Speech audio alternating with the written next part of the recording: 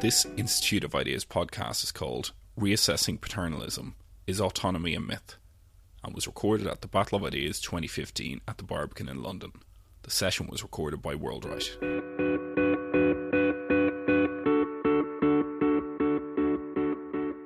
Welcome to this session, Reassessing Paternalism, Is Autonomy a Myth? I'm Claire Fox and I'm the director of the Institute of Ideas. This is a hugely important topic, it seems to me. It's both a philosophical topic but very pertinent to the way we live our lives today. And I was very keen that we get a panel of people together to consider it. The notion of us that's emerged historically in the modern period that we should be self-determining, in control of our lives, being able to make our own choices, being free to decide how we live. Those kind of questions were a major step forward from the sense in the past of being done to or dependent or determined. And so this notion of autonomy is one which I think is very precious to all of us. But it's also the case that we live in a society, we are social beings, and we often don't just live as isolated individuals. And therefore we look to each other for advice and so on. And we interact with each other to work out how we might live a better life. These days we'll all know that the notion that we ourselves will choose and only ourselves will choose how we live our life is increasingly unfashionable. And that we actually ourselves now turn to advisors and experts. And if you go into any of the bookshops, you'll see endless self-help books. There's quite an acceptance of third-party expert intervention, advising us on how we should achieve happiness, how we can be better parents, how we should, what kind of food we should eat. And an area like public health, in particular, has given lots of examples where that notion of autonomy is no longer secure. What I wanted us to talk about today was what's happened to this notion of autonomy if paternalism, as is often used as an insult, is increasingly actually practically the way we live our lives and our autonomy is being challenged. What does that mean for us? So, fantastic panel, not enough time for them to deal with all this.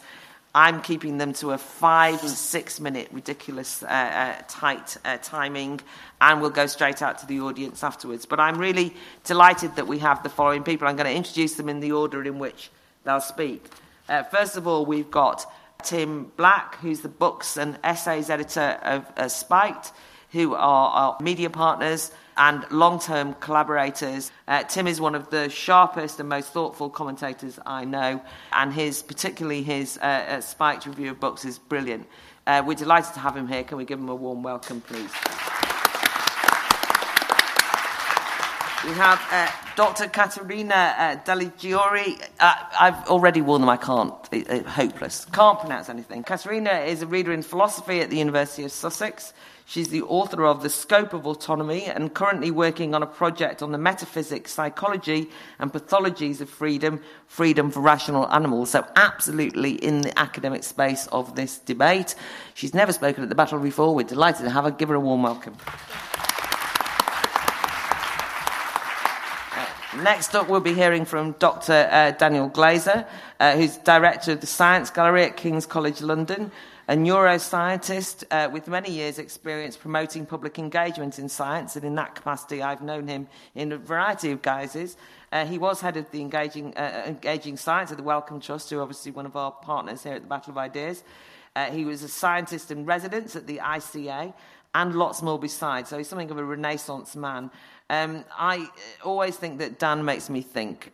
He's spoken at the Battle before. I'm glad to have him back. Warm welcome. Thank you. Then we have Dr. Mike Kelly, who's Senior Visiting Fellow in Behaviour and Health Research Unit.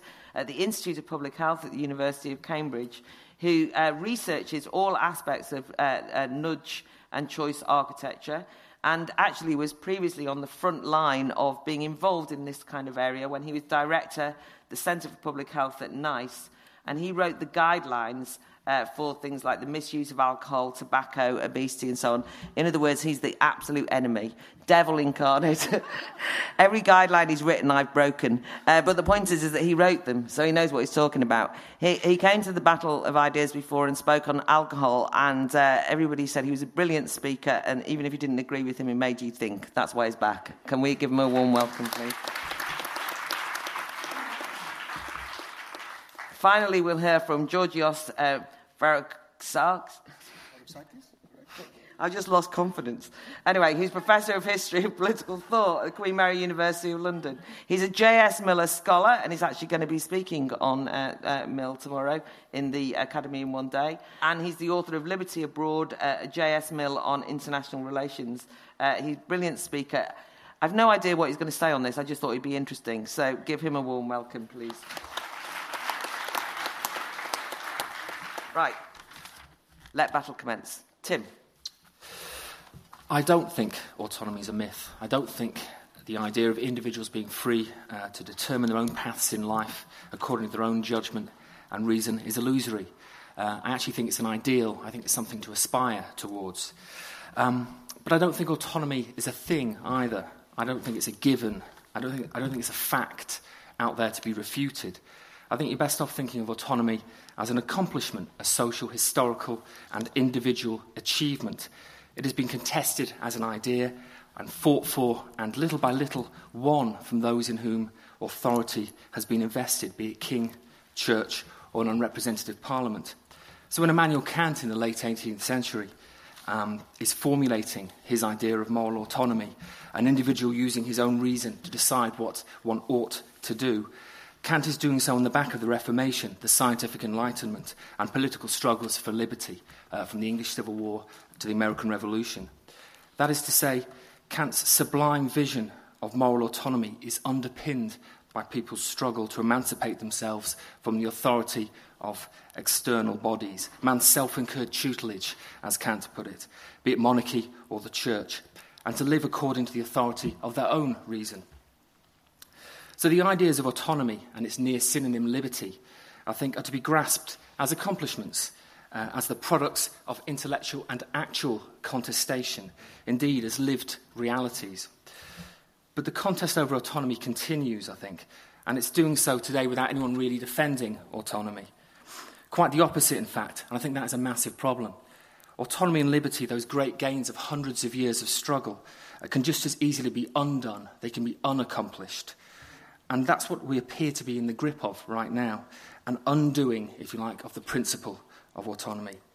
Thanks in part to the response to the dark episodes of the 20th century, there now reigns a profound suspicion of human beings' ability to legislate for themselves, to make rational decisions for themselves. We're too weak, we're too driven by impulse, by biology, by neurology, and assorted other species of determinism. So we are not to be trusted. That seems to be the kind of message today. The prevalent narratives today see autonomy as the source of problems, not a solution.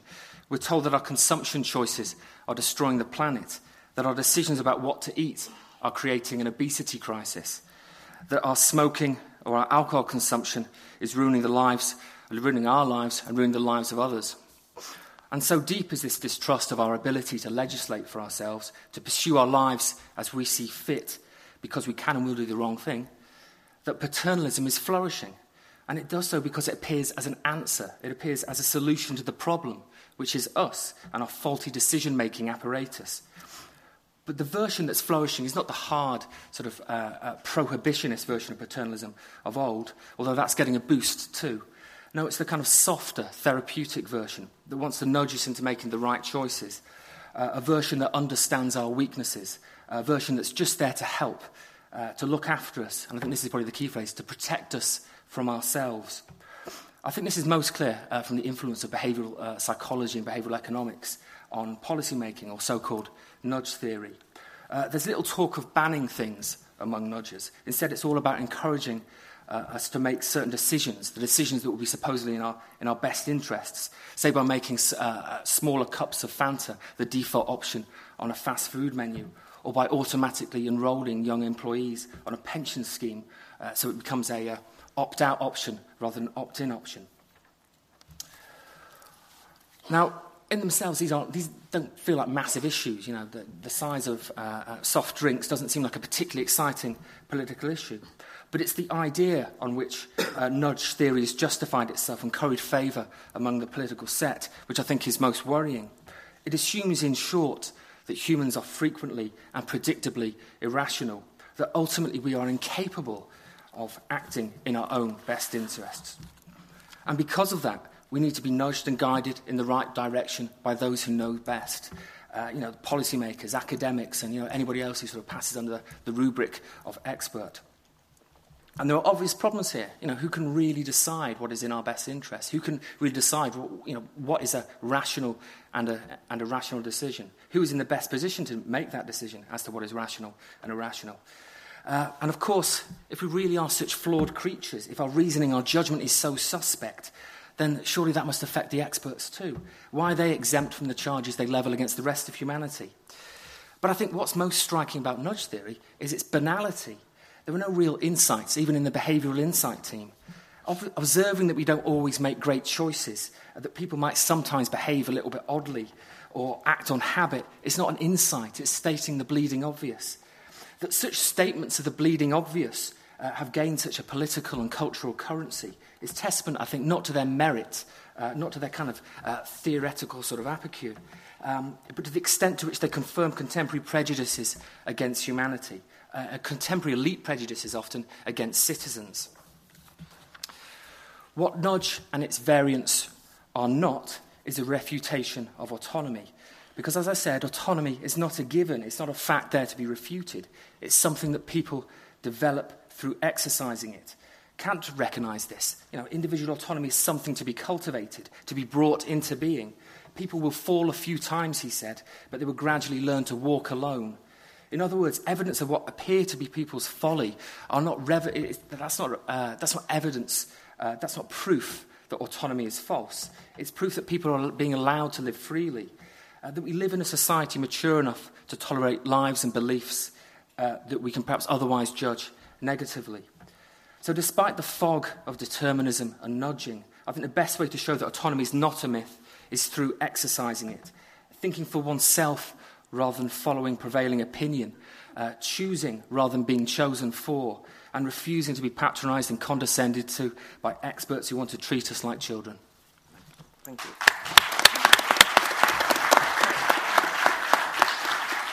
Thanks, Tim. That's a brilliant setting up of the argument against, as it were, or argument for autonomy. And so let's try and tease it out now through our other speakers. So, Katerina. Okay. I want to speak for autonomy as well. I want to defend autonomy. But what do I want to defend? Because there are lots of fantastical notions of autonomy around, of which paternalistic impulses feed. Autonomy is a capacity we all have. And like other capacities we have, we become better at it by exercising. It needs exercise. We become more autonomous the more we are able to think of ourselves, the more we reason better, the more in control we are of our choices and our decisions. But we are irrational. Very often we are biased, we are subject to groupthink. Sometimes, I hate to say, we don't reason at all. So why bother? Well, because autonomy is also a value, and it's a value of treating oneself and others as persons. Therefore, I will be arguing against policies and behaviours that do not recognise the value of autonomy and therefore curtail our opportunities to exercise the capacity through which we become more autonomous, better at being autonomous. Paternalism is such an interesting case because it seeks to suspend individual autonomy for the sake of furthering some other value, the value of welfare.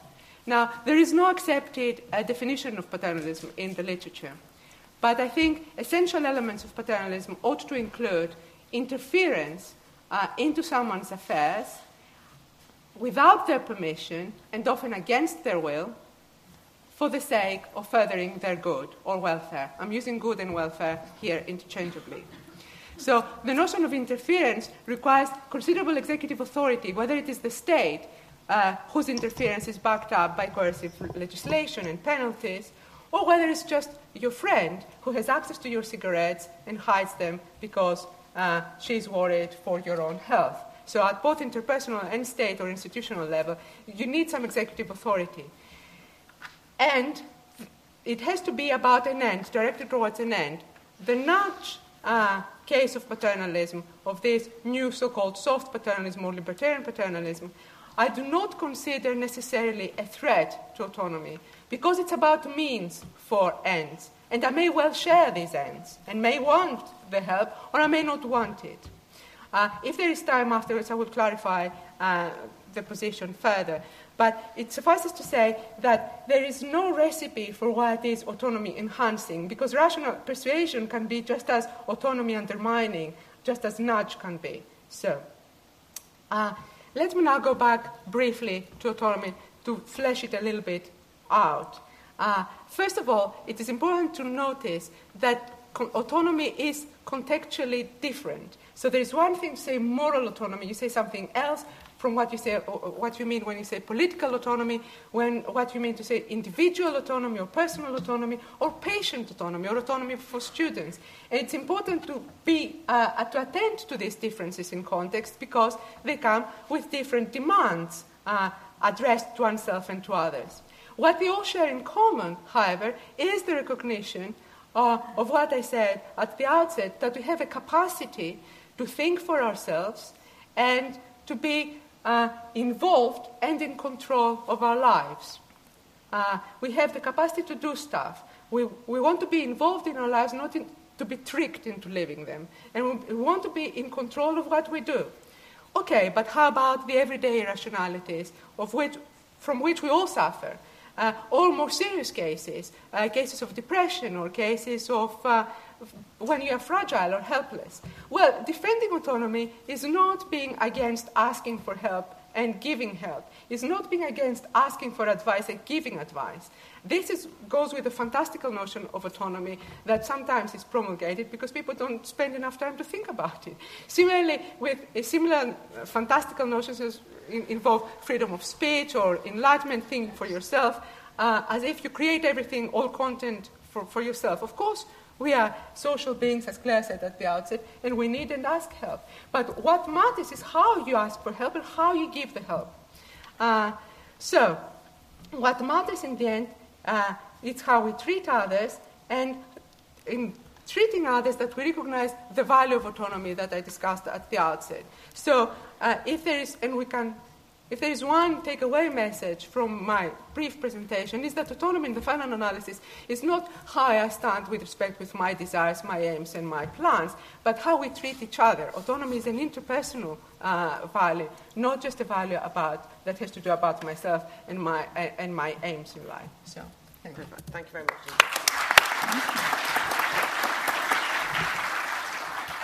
I think that's a very helpful build on, and some argument there, but subtly. Dan. Thanks very much, Claire. Right, hello everyone. Thanks for choosing to come to this session today. I'm going to say a couple of things as a neuroscientist, and then a bit as the director of a space where art and science collide, which is supposed to be about empowerment and young people driving the agenda. Because I think what I want to end up with is the thought that the real choice you exercise in your life is in determining the inputs that come to you rather than making the decisions that apparently face you. But I'll come back to that point at the end. On the neuroscience, I guess what I would say as a neuroscientist is that there's plenty of evidence, and it's well rehearsed, that when we think we're choosing, we're often not. Okay? And I can demonstrate that in a number of ways based on the timing of choice, when you think you've chosen something versus when I can tell that you've chosen it from inside your head. And the fact that we are extraordinary confabulators. So some very nice studies where you have to make a series of A-B choices in an experimental context, and I can subliminally cue you towards one or the other by subtly changing the illumination of the two buttons or making some sort of sound. Key point here is that you're not aware that I'm getting you to choose A, B, B, A, B, A. Afterwards, I can take you through your choices and ask you why you did them, and you will always come up with a completely convincing account of why you chose that option, and then that option, and then that option, and then that option, because you'd seen the pattern that was this, or because you wanted to say that. So the stories we tell about ourselves as free agents are stories, just that. They are accounts that we give of our own mental functioning, and as a neuroscientist, the first point I want to give you is that introspection is an extremely unreliable guide to what's going on inside your head. That doesn't mean that neuroscientists know what's going on inside your head. It's not that we have the answers. I always tell this joke, don't I, in this context, Claire, but behaviorists are the people who believe there's nothing on inside the head. The behaviorist joke, two behaviorists in bed, and one says to the other, that was great for you, how was it for me? Right? So that's a joke. Right? So it's not the case that we can tell what's going on inside your head. But what I can tell you is that the story you're telling me about what's going on inside your head is probably not the truth. Okay? So how can we choose to change what we do? In my view, focusing on autonomous decisions, those critical moments where you choose this or choose that, is largely futile. That's not going to help. For me, it's like choosing to play the violin. Right? That you can assert your right to choose to play the violin, and you can really, really want to play the violin, but that is not what's going to get you to grade 3. Right? To get you to grade 3 is pretty simple. You need a violin, you need some exercises, and perhaps you need a teacher, and then you just need to do the fucking thing for half an hour a day for 3 years, and you'll get there. Is that a choice? Is that autonomy? Maybe, because what you're doing is you're putting yourself in an environment which moves you towards a goal that you're interested in. Okay? So the choice to shape your own environment, we know from neuroscience, is something which you can do, and that's what gets you where you need to be. Now, as a neuroscientist, the second point I want to make is about the evidence of experts. Right? So I've got a column in the Observer magazine now called A Neuroscientist Explains, and every week I take an event from the cultural zeitgeist and explain it with neuroscience in 200 words. Of course I don't. Right? It's not a biological account of Corbyn mania, or indeed the St Albans sinkhole was my piece last week. What it is a series of neuroscientific tidbits. It's to show that science can be shallow too, but to bring scientific argument into a context not precisely when you have to make an important decision, but rather to get you the sense that becoming acquainted with the commonplaces of science, thinking about things in a scientific way, is the sort of background chatter that you want going on in your life, so that when you come to make decisions, your decisions are informed by something other than fashion, by solely literature, or by the chatter of those around you. So it feels to me that the time to equip yourself with knowledge is not when you're supposed to stand up and make a decision, but rather it should be the diet from which you feed in the general case. When I had children, I thought that my neuroscientific colleagues would help me out with parenting, and it turns out they could tell me nothing about how to raise my children. And indeed, when I look at education today, as a parent of children in school, there's nothing that I believe has been discovered in neuroscience in the last 10 or even 20 years that should change the way my children are educated. Right? What we do need to do is to try and make the way that science is conducted more responsive to societal needs. So there's an onus on scientists to look at topics that are of general interest, and an onus on scientists to make what they say more available and understandable. But it's not that when the decision comes to be made as an individual, you need to page the scientist. NHS Choices is probably what you need at the moment of a choice that you need to make, but you can read some neuroscience in the background. Let me say one final thing about what is now called personal digital curation. And I've been online more or less continuously since about 1991, so I have kind of observed some trends in it. And one is that over time, I think the range of websites that I visit is getting narrower and narrower. And I don't know whether others of you notice the same thing, but for me, for example, on Twitter, I'm becoming increasingly concerned at my own ability to siphon out from the vast range of voices on Twitter those that I feel comfortable with and that agree with me. And I also think that increasingly as we read our news on websites which can choose what comes up at the top of our feed, the distinction between Facebook and a digital newspaper is reducing. The advertisers will feed us things that are in concert with our own views. So I do think that the autonomy that I would ask you to consider is to make sure that the voices that you hear are not only those that you agree with. Because if you surround yourself through your Twitter feed and the advertisers through what comes up on your Facebook feed and increasingly how you read your newspapers, is only what you think, that is not asserting who you are, it's destroying your ability to choose. You choose by changing and varying the diet from which you feed, and if you're properly nourished by a wide range of perspectives, you'll have the faculties that you need to make the decisions that you do when you do. Just don't think you know what you're doing when you think you're choosing.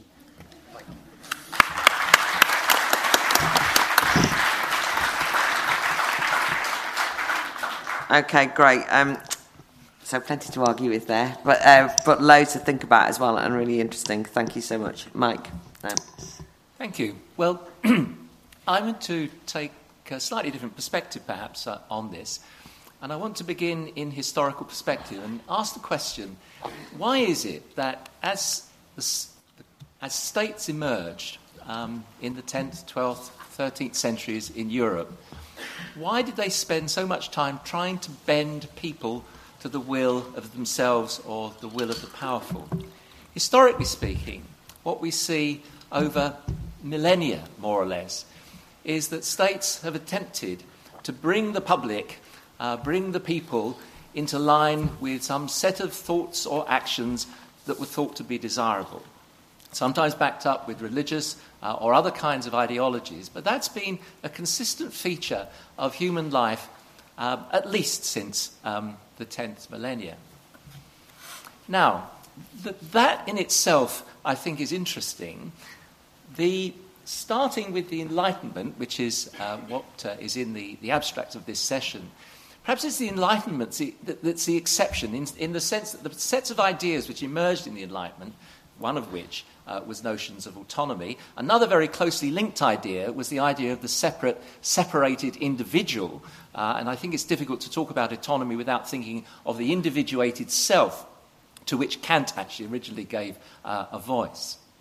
Of course, in the modern age, modern states, at least in the Western world, don't spend their time torturing you to do what they want to, killing you in large numbers. What they do instead are the kinds of things that the first speaker talked about. And I made a list here. Sometimes it's persuasion, sometimes it's advertisement, sometimes it's called education, sometimes it's underlying norms and values. Sometimes it's based on a very crude principle, which again was alluded to, I think, initially there, that if we feed people the right kinds of information, that will lead them to make particular kinds of decisions that will take them in the direction of usually the person giving out that kind of information.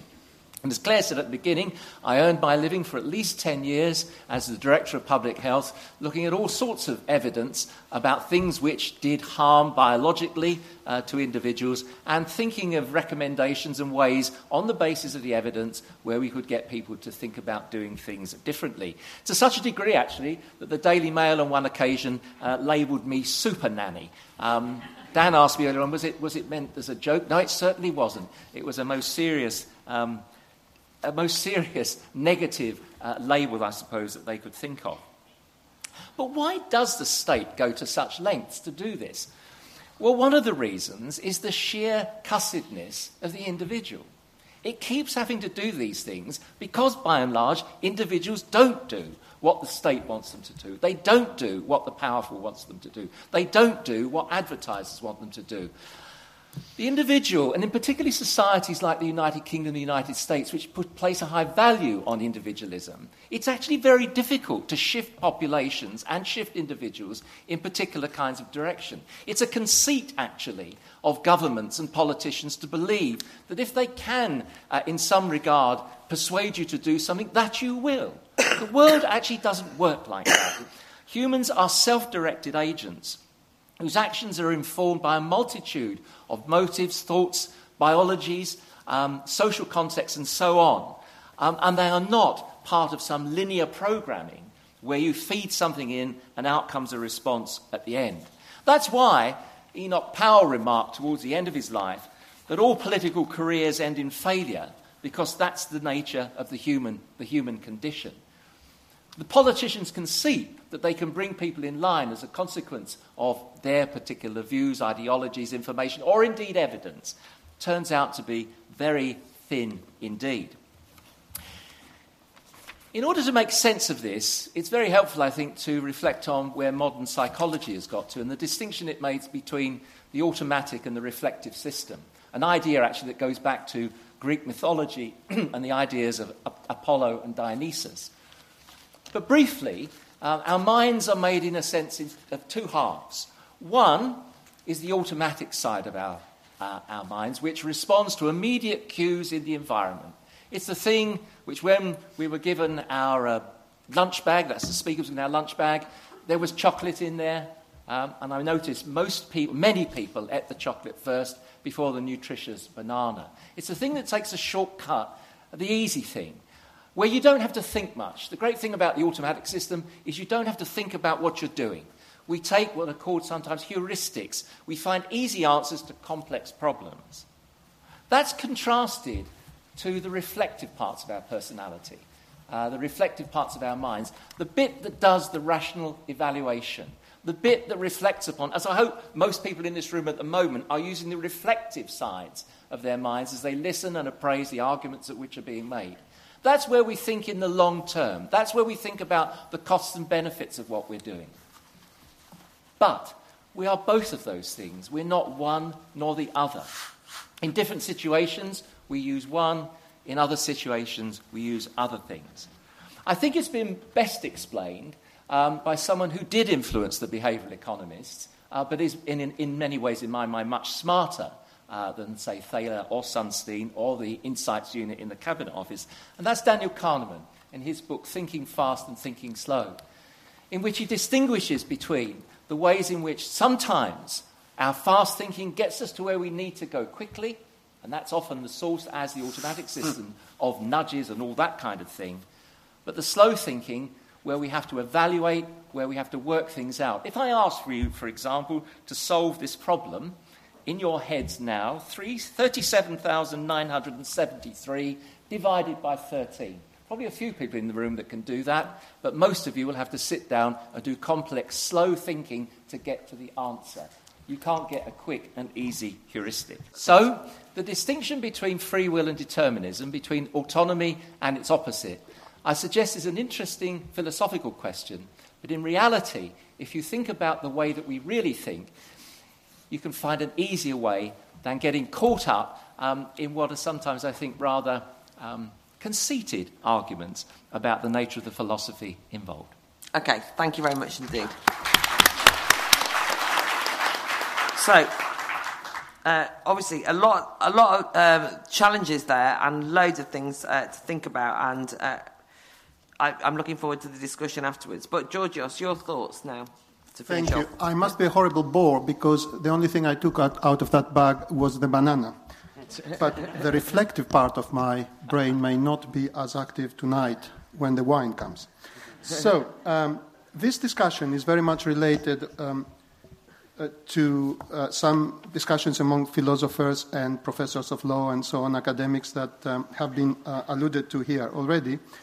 And Carl Sunstein, Why Nudge, and his co-author, who is a behavioral economist in an earlier book about nudge, Sunstein, these people stress what Katerina said, that what they are trying to propose is, of course, we want people to choose their ends, and nobody should do that for them. We want to help them achieve their ends, so we want to help them in terms of their means, because very often research shows time after time are a bit optimistic about how they will achieve their ends. So their argument is, it is the means that we are trying to influence and give people not just the information. Sunstein is explicit that some people are sophisticated enough to choose the right thing, the rest are not, the majority are not, and therefore you somehow manipulate them into choosing the right thing by putting it on top of the menu somehow. You know how they will react automatically. They will choose the first thing, or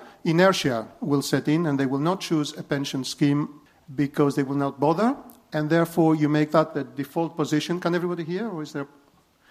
you make that the default position, and you therefore build an architectonic of choices somehow in a way that you know from your research, the behavioral research, that people will choose what they would have chosen if they were thinking properly, and so on. The problem with that argument, I mean, prima facie, it's an extremely attractive idea to be told, I'm going to help you achieve your goals. You set the goals, I am going to give you the way to do it. The problem with that is confusion between ends and means can be very easily, the help with the means can collapse into manipulation of ends and so on. And given that, I hate being predictable, like everybody in this room, no doubt, but given that tomorrow I'm discussing extensively John Stuart Mill's On Liberty, you may not be surprised And I have a peg for this, not my own preferences, but the fact that the main target of Sarah Conlin, I may mispronounce her name, and Cass Sunstein is John Stuart Mill's On Liberty, and the idea that is very popular in the Anglo-American world, that the only reason, the only justification for society, I stress, because Mill stresses society, public opinion, or the law, the state, to interfere with the behavior of somebody is to prevent harm to others. Harm to themselves should not be a reason to interfere. And these people say Mill is completely wrong because he's very optimistic when he says people should be left alone to make their choices because they know best. Whenever society or the state interferes, they interfere in the wrong way, and so on. What I think is the problem with this argument is, A, they misrepresent Mill's argument there, and I will not expand on this, don't worry.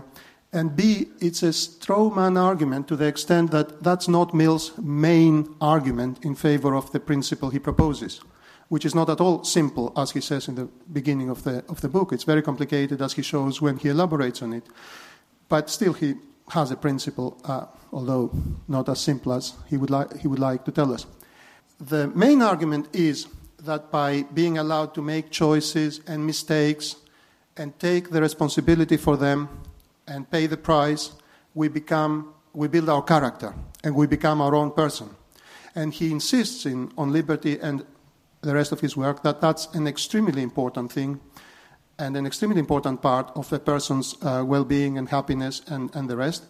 And happiness is built through having the right kind of character that will be able to face the adversities of life that are bound to come. So that is the main argument, not the argument we know best what is good for us.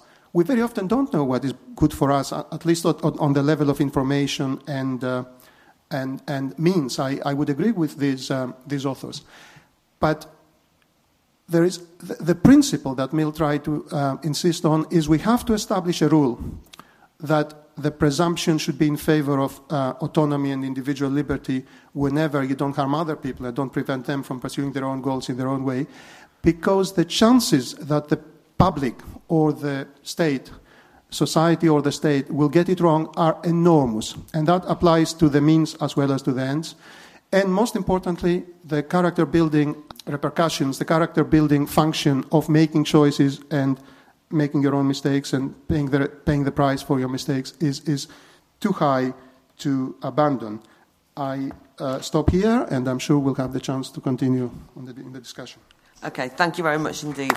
That's great.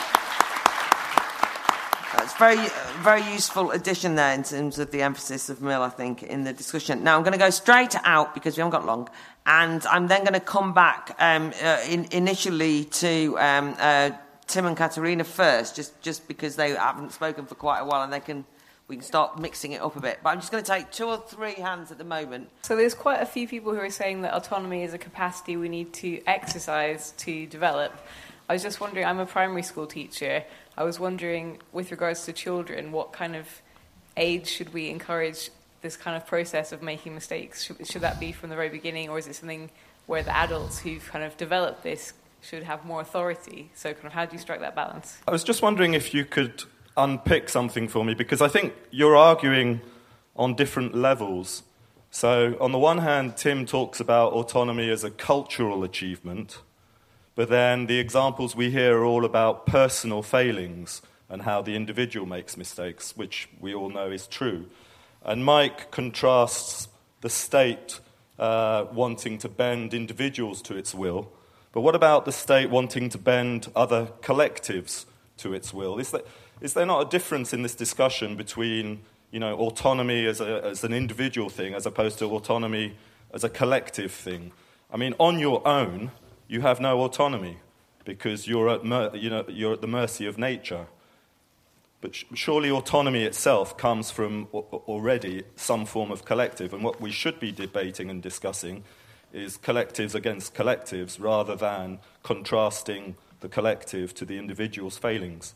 I just wanted to say that, for me, the autonomy question is not just around sort of whether or not you allow people to do harm to themselves, but it's also, do you allow people to make their lives easier? Talking about the opt-in on pension, so I moved to Switzerland for a year. I had to go and register with everywhere. I didn't grow from that experience. I could have quite happily avoided all of that and felt that I would have still been quite happy as a person and lived happier life. So when it comes to things like the pensions, I'm glad that I'm auto-enrolled. It helps me to sort of not worry about that thing in the future, and that kind of allows me to sort of think about other things and do other things with my life than spending days running around offices. On just the wording around, I guess, nudge as well, is nudge just another kind of modern, slightly less offensive way of saying propaganda? Tim, anything you want to pick up, either from the audience or from the earlier remarks of your fellow panellists? One thing that did come across quite clearly, I think it was Dan talking about the violin, or learning the violin. And I think what that illustrates is that autonomy or acting autonomously is not an easy task. It's not something you just simply do. You don't just wake up one morning and say, today I'm going to be autonomous. I think the violin example illustrates the difficult nature of acting freely, because what it involves is freely committing to a course of action and therefore having to resolve yourself to realising that end, having to put yourself through violin lessons, having to practice, having to always keeping in mind that end that you've freely chosen, always keeping that end in mind, but you're still having to almost subject yourself to your own self-chosen end. You're having to discipline yourself. You're almost having to subject yourself to your own tyranny in the case of the violin. The interpersonal point which Katerina raised, I don't think, and this probably touches upon on the question about autonomy in the collective. I don't think that in arguing for autonomy, you're therefore just arguing for this kind of entirely self-generating individual who operates entirely outside of society with no bonds or connections with any of his or her fellows. Quite the contrary. I think being an autonomous individual, being an autonomous being, means that you can also recognise in others their own autonomy, but also you can therefore ask others, as Katerina said, for help, certainly when you need it. I think the key point is to determine who it is you're asking for help. There's a difference between asking a family member, asking a member of your local, a community organisation. There's a difference between asking a fellow autonomous individual and asking, say, an expert, or asking an expert, or asking, to put it more bluntly, having to ask for help from the state. I think there's a key distinction there to be made between, as to who you're asking for help. So, Katerina, anything you want to pick up? Yes, I do. I want to pick up on the collective individual autonomy and then return to the point about running around in offices. First of all, I did mention, however briefly, that we have to be aware what we mean by autonomy by adding context. Do we mean moral autonomy? Moral autonomy is a very, very difficult thing to achieve. Political autonomy has different demands. Individual autonomy, different demands. So, for example, if you press me on moral autonomy is through and through intersubjective. It takes the autos, which means self, and nomos, which is law, and you try to find out under which law you put yourself, which recognizes others as also rational individuals who can also put themselves under that law. This is extremely demanding conception of moral autonomy. And all this context, at least, is a first step towards clarifying and trying to get out of the room this fantasy of autonomy that is made out of a falsehood, a notion of liberty that is causa sui, that is, I'm causing myself as I go along out of nothing, which is false, and an ideal, the ideal of a civil servant kind of autonomy, someone who is super rational, super in control of their actions, super well informed, etc. But very rarely we are that.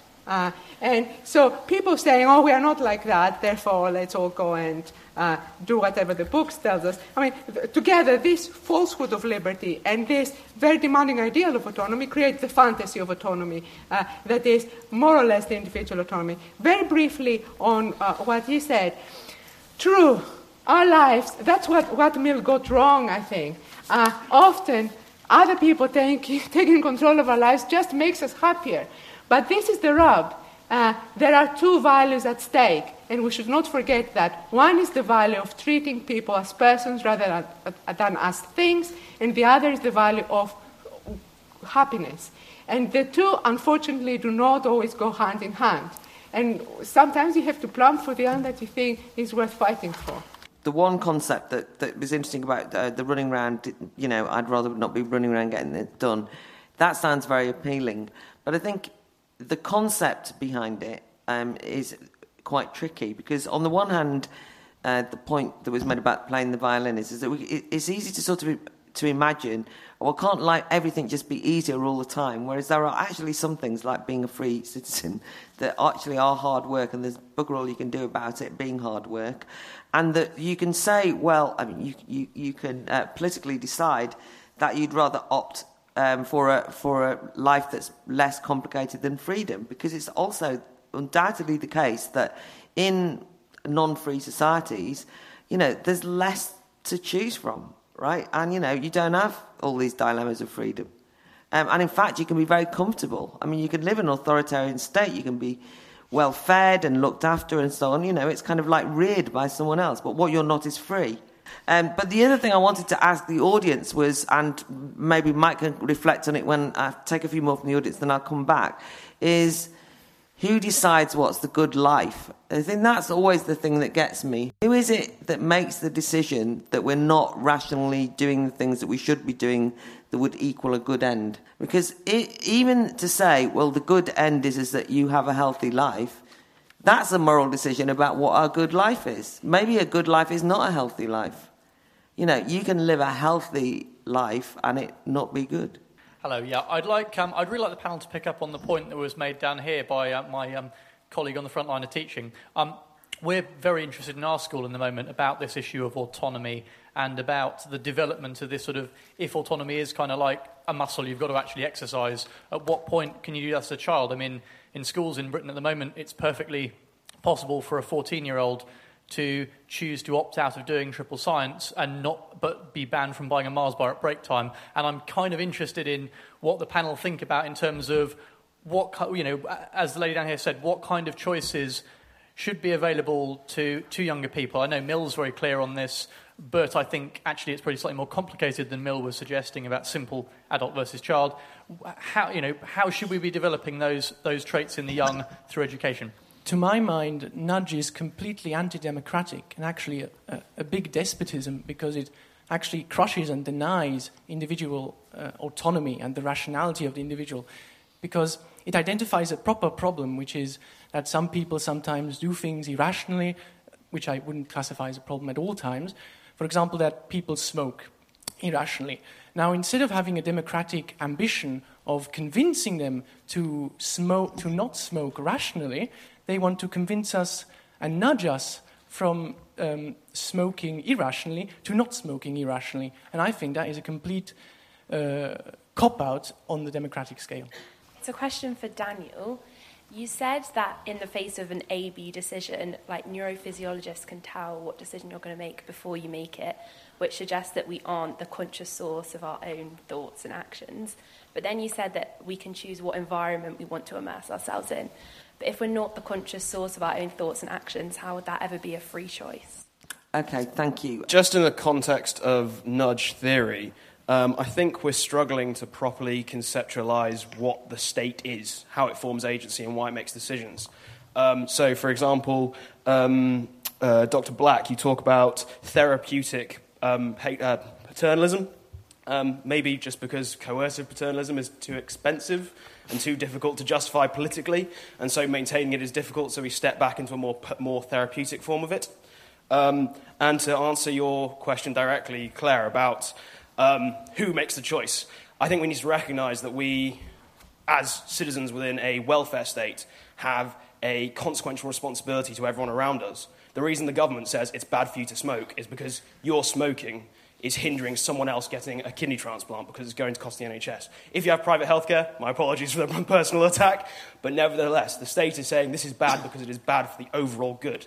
It is bad for your neighbour because your lifestyle choices, which are avoidable, are directly impacting the life or death chances of someone else's whose chances are not avoidable. And we have to recognise that and understand that is why the state is ultimately trying to incentivise certain choices and not others. Thank you. I haven't got private healthcare, but I don't go mountain climbing, play rugby or various other risky things either. But I'm not going to resent those who do. It's interesting we haven't spoken about religion in terms of the effect on autonomy. And even in the context of sort of notions such as sola scriptura, where you can bring to bear your own thoughts and meanings on religion, the simple fact is that religions are the most powerful vehicles for corralling people against the authoritarian will. So I'm just wondering what the panel thinks about the fact that we're talking about authority in a context where 80% of the world subscribe to a religion or see themselves as part of a religion, and those religions are actually saying things like, if you don't believe such and such, then you're not a member of this religion. And the fact that also their considerations are not of this world, they're not necessarily trying to create a perfect world here, but gain access to a world beyond this. Okay. I just wanted to take up this the issue that the stories we tell about ourselves are not the truth. Yeah, precisely the fact that we can lie and fabricate shows that we are autonomous and free, that our thinking isn't just determined by what's properly happening in our brains. We don't just make choices, we create stories, truths, conceits, as well as choices. We're subjects of nature, but we're beyond nature's, nature and physical laws. Our fabrications precisely show that. And when we're talking about stories about ourselves, science tells us something about ourselves. It tells us something about our biology and our position in terms of physical and biological laws. But that in terms of the stories we tell, we have to look elsewhere. We have to look to the humanities. And in terms of stories, let's look to tragedies and things. And five vegetables and fruit a day doesn't really tell us very much about our humanity. And it's not really the subject of Shakespeare's tragedies. Something that's happened in this round of questioning, I think, is that we've stopped talking about autonomy. We've started talking about agency, which I think is right, because if you take autonomy literally, it's self-rule, which, of course, is an ideal I don't think any of us would really think is possible in the society that we have where we depend on other people for things. But agency is something we can aspire to be the agent of our decisions, to be the author of our decisions. I think that is a noble aim, and that's something that we can actually aspire to. And I think it's an important distinction to make for the purposes of this panel. Okay, that's Dan, why don't you... Good, lots to talk about here. It's nice. So I'll come back to primary school. Clearly the person doing the most good in the world right now, those who are educating our children, and much respect to you for that. I'll come back to that. I do think that this kind of issue of what happens in government and state and control stuff is interesting. So let me just quickly, the old joke about the civil servant who says that works fine in practice, but how about in theory? Right. So I do think that we have to be a little bit careful to look at this choice. A good friends of mine who are epidemiologists looking at HIV/AIDS, IV drug use and sex workers, have got pretty clear understanding of how transmission of HIV/AIDS interacts with drug use and sex workers. But, for example, in America, land of the free, there's very little implementation of any of that knowledge. Guess which two countries in the world have most comprehensively adopted the evidence-based findings from these two researchers? China and Iran, right? So they went to Iran, they spoke to the mullahs, they said, here's the evidence on HIV, drug use, sex workers and thing. They said, okay, that sounds good, let's do that. And the rates of HIV/AIDS amongst the sex workers of Tehran have dramatically dropped. So I do think, that there is a real question about health and autonomy and control. I mean, I'm not going to get trapped into the question. I mean, it's a nice one, right? So the recursiveness of one's inability to choose. What I'm saying is that, and it's not the case that in all cases as a neuroscientist, I did say is that I can tell what you're going to choose. I can set up paradigms, like when you have to press a button, where you think you know when you've made the decision and I know you're wrong. That's not the case for general choice. So all I'm saying is that the sense that you're acting autonomously can be misleading, all right? And therefore, trying to reinforce that sense of autonomy as if that makes you more autonomous, gives you more freedom, gives you more choice is probably a mistake.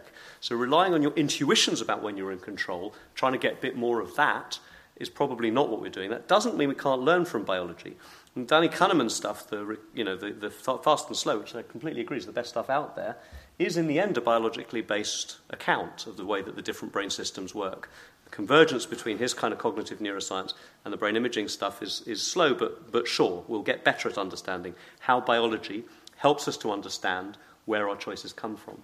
The interesting thing to note, and I want to pick up, that we use the word conceited and sophisticated. One of the lovely things about Danny Kahneman as an individual and as a theory is that he's just as vulnerable to his stuff as anyone else. Right? So if you face him with one of the choices that he sets up in his experimental paradigms, he will choose wrong, in the rational sense, as often as anyone else. So being a Nobel Prize winner in behavioral economics, Nobel Prize winner in economics because there's no Nobel Prize in psychology, right? He had to rebrand himself as economics to get the Nobel Prize. It took him about 5 years. But even a Nobel Prize winner in that is not invulnerable to it, right? So what do the primary school teachers need to do? It's not about whether the children should be acting with autonomy or not.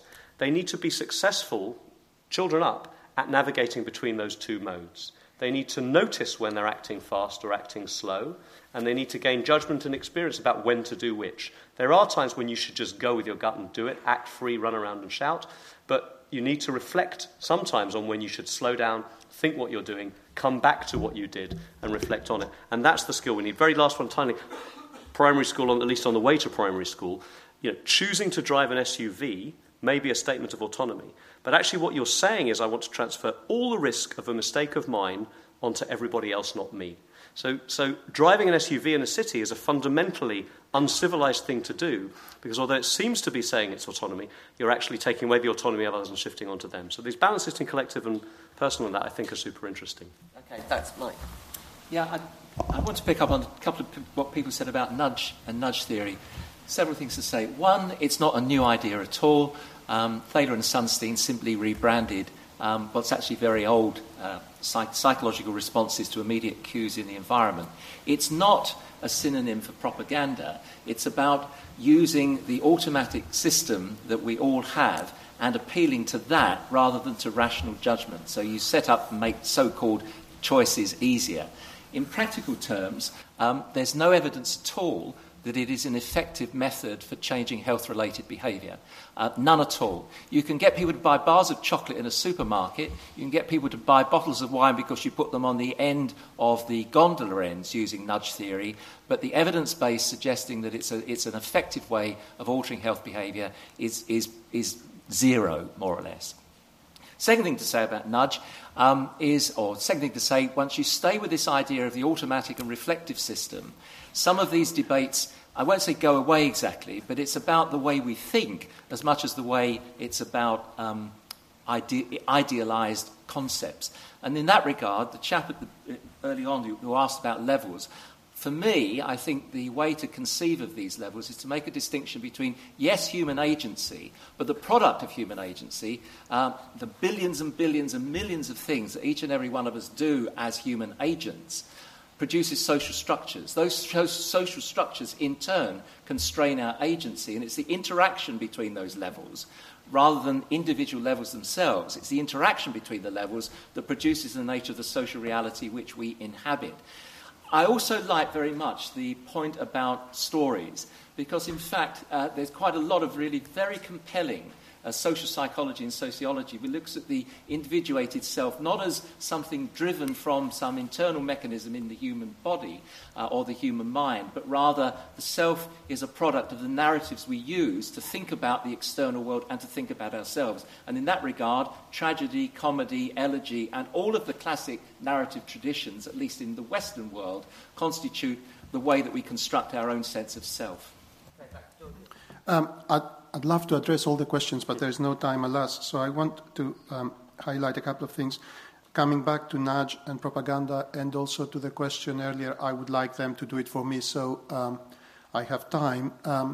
The standard argument is, of course, they are very happy to take on more and more and more and more, and in the end it becomes a soft despotism, and you even forget that you ever had any desire to make any choices. That's the danger, and that's what makes people concerned about that. On the other hand, let us not, I personally would not dismiss science and science-based decisions or what I would like the state to do is collect data.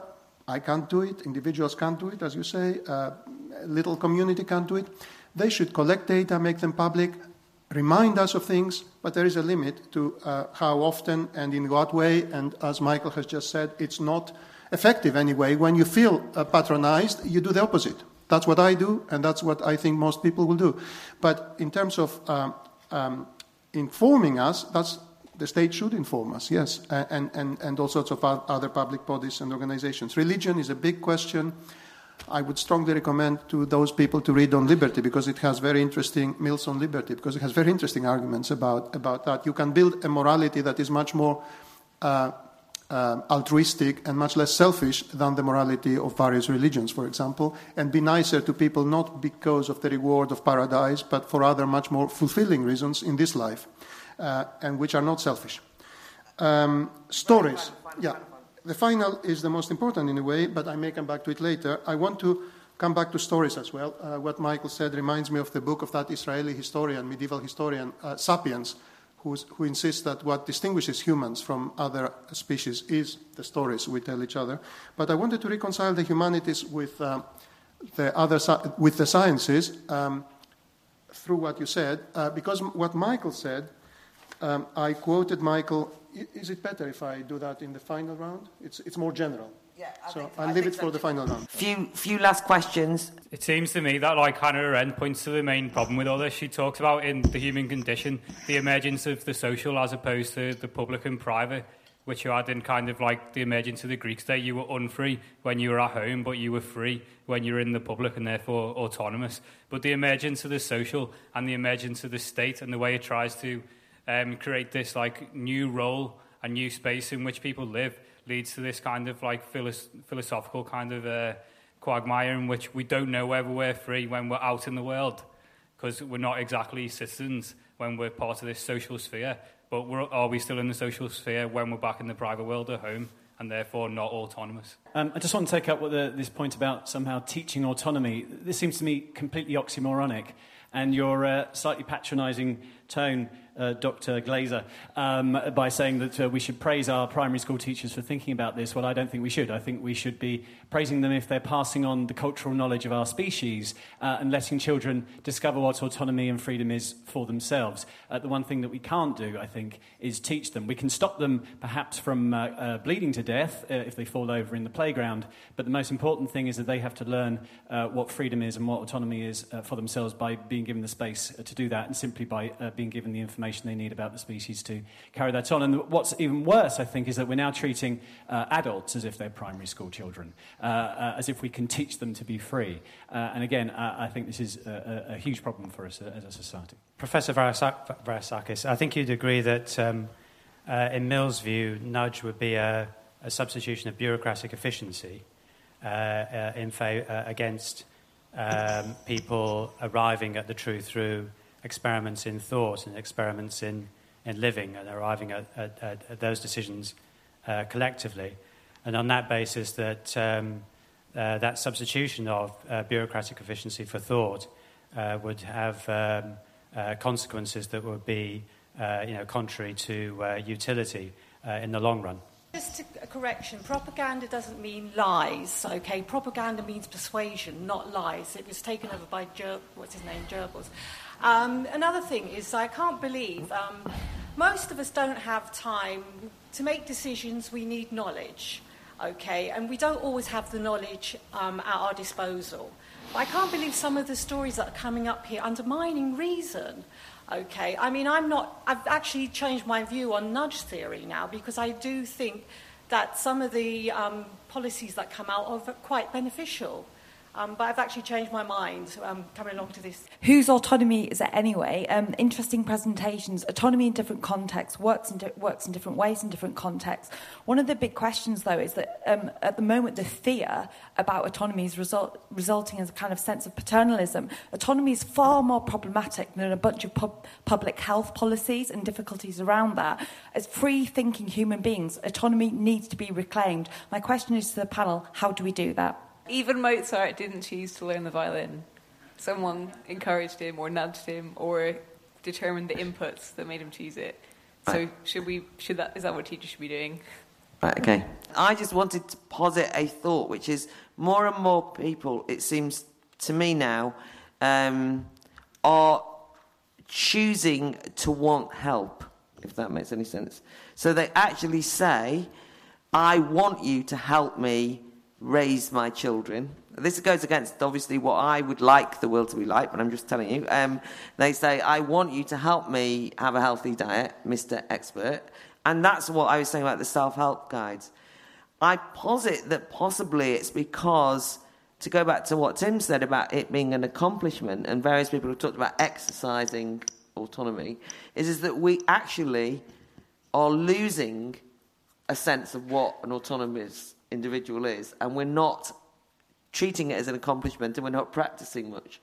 So we're actually losing that to the point where we actually feel quite helpless and ask. So it becomes a self-fulfilling prophecy as well. As it's chipped away and we don't know how to be autonomous, we actually then say, God, I don't know how to live, so I better ask someone, which is the concern that I have in the present circumstance. So I think asserting that I want everyone to be autonomous, to use their agency and so on, I mean, I actually do believe you can be autonomous and self-governing. Whoever said that's impossible? I don't think it's impossible, but I think it's a lot hard. That's all. Okay, in the reverse order then. Well, again, exactly that was the worry of liberals in the 19th century, who were warning people, unless the principle we're trying to assert is accepted and inculcated, people will lose the desire to make choices. People will lose the desire to be free. People will lose the desire and the memory of what it was like to make choices. That's what they were warning about, and that speaks to what you said. The gentleman up there who addressed me, yes, exactly, you hit it on the nail. In the short term, they would do a good job. In the long term, by taking on all these things and doing them better for us, they are making of us sheep, and that is a very bad thing in terms of the greatest happiness of mankind as a developing species and so on. Therefore, that's why it's a bad idea, and I like the parallel very much. Now, what I would like to do very briefly is defend Dr. Glaser, who has been accused of things. No, I'm joking. That was a healthy debate. But I would like to, if possible, make him speak a bit more, because I may have misunderstood him. But if I have misunderstood him, again, I don't want to be John Stuart Mill's representative on earth, but it so happens that on this issue he has a lot to say. So I was very excited when Daniel said, what we can do is choose to put ourselves in an environment in which what we would like to achieve might be achieved, or we may have choices. The diet on which you feed, he stressed, is very important. Make sure that the voices that you hear are not those you agree with already. You choose by changing the diet on which you feed. The latter is, of course, why on Liberty Chapter 2 on free speech and free thought and the extreme importance of having your opinions challenged is so important, even if your opinions are correct. And that's why the Institute of Ideas is so praiseworthy for raising debate. But I wanted to address the other issue of free will and determinism, because if I understood him correctly, he was saying something that reminded me of John Stuart Mill when he wrote somewhere else, if you cannot change the way you react to circumstances, for all these reasons that behavioral sciences and neuroscience and science in general has shown us, that there are all sorts of things where we automatically react in ways we don't recognize or accept or predict, or we think we might react differently. Well, if you have experience and you have noticed that you react in a certain way to certain circumstances, Mill's recommendation in the logic is, if you cannot change the way you react to circumstances, try as much as you can to change the circumstances. Thank you. Okay, I think something that we haven't explicitly articulated yet is that all of this takes place in the context of values. And many of the things that people have been asserting, arguing, are actually value positions. And it just occurs to me that when we talk about the autonomous individual you, Claire, were articulating, I think, as self-directed, it's a very heavily loaded value language, which assumes a couple of things. One, that it's linked with maturity, adulthood, intelligence. It's actually sometimes a shorthand for what is a middle class, a highly middle class and elite way of thinking about the world. And actually, the obverse, sometimes it is good to be looked after by others. If you think about us through the life course, there are long periods of our lives when it is impossible for us to exert autonomy on behalf of ourselves as young children, as we age. Sometimes when we're very ill, it is simply not possible to exert the kind of autonomy that's held up as a value position. So value positions and values in this are ultra important. But don't forget the thing I said at the beginning too. Individuals are often cussedly individual and difficult. And that's a social reality that some of this discourse chooses to ignore. And anyone who's been a lecturer, a primary school teacher, or anyone who tried to manage an academic department, which I did for a number of years, or for that matter tried to tell ministers what was a good idea, will realise that the ability to get past that cussedness is a conceit. Thank you very much, Mike. Sorry, where am I now? Oh, Dan. It's me. Okay. Well, thank you. It's always intimidating when people are actually listening to what you're saying and write it down, and it's even more so when they've got a copy of Mill open in front of them for you to be related to. But thank you for that. Two little things to say, I suppose. One is I do think that one of my favourite jokes, Claire, is the sadist says to the masochist, "Hit me." And the masochist says, "Sadist hit me," and the sadist says, "No."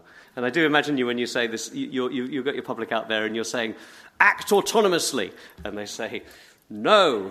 That for me was kind of the postscript I'd like to leave it. The stories are really interesting, my friends. And actually I had the privilege, although not in the middle, of being the first scientist to be a judge on the Man Booker Prize last year. It was weird that there hadn't been one until then, but we chipped away at the cultural barrier and got there in the end. And it did, one of the extraordinary things was damn near killing me of reading 156 novels in 6 months, a novel a day, is that the slice of life you get from that and the number of interior voices and the sense of what subjectivity is, what agency is and what individual choice is like does, I think, arise from the novel much more readily than even nice guidelines or government policy. And I think it is a very instructive place to go. A plug for a book of friends of mine, Ella Bertu and Susan Elderkin, The Novel Cure. If you find a trouble in your life, maybe look up that book and it will recommend a novel that will help you to get around it. And clearly, to read a novel, you have to engage with not just your fast thinking, but also your slow thinking. And it's that navigation between the two modes that I think we need to be building up in ourselves. Okay, great. Thank you very much, Sam. Anything that recommends we read novels, good in my book. Right, so, yes, and Katharina?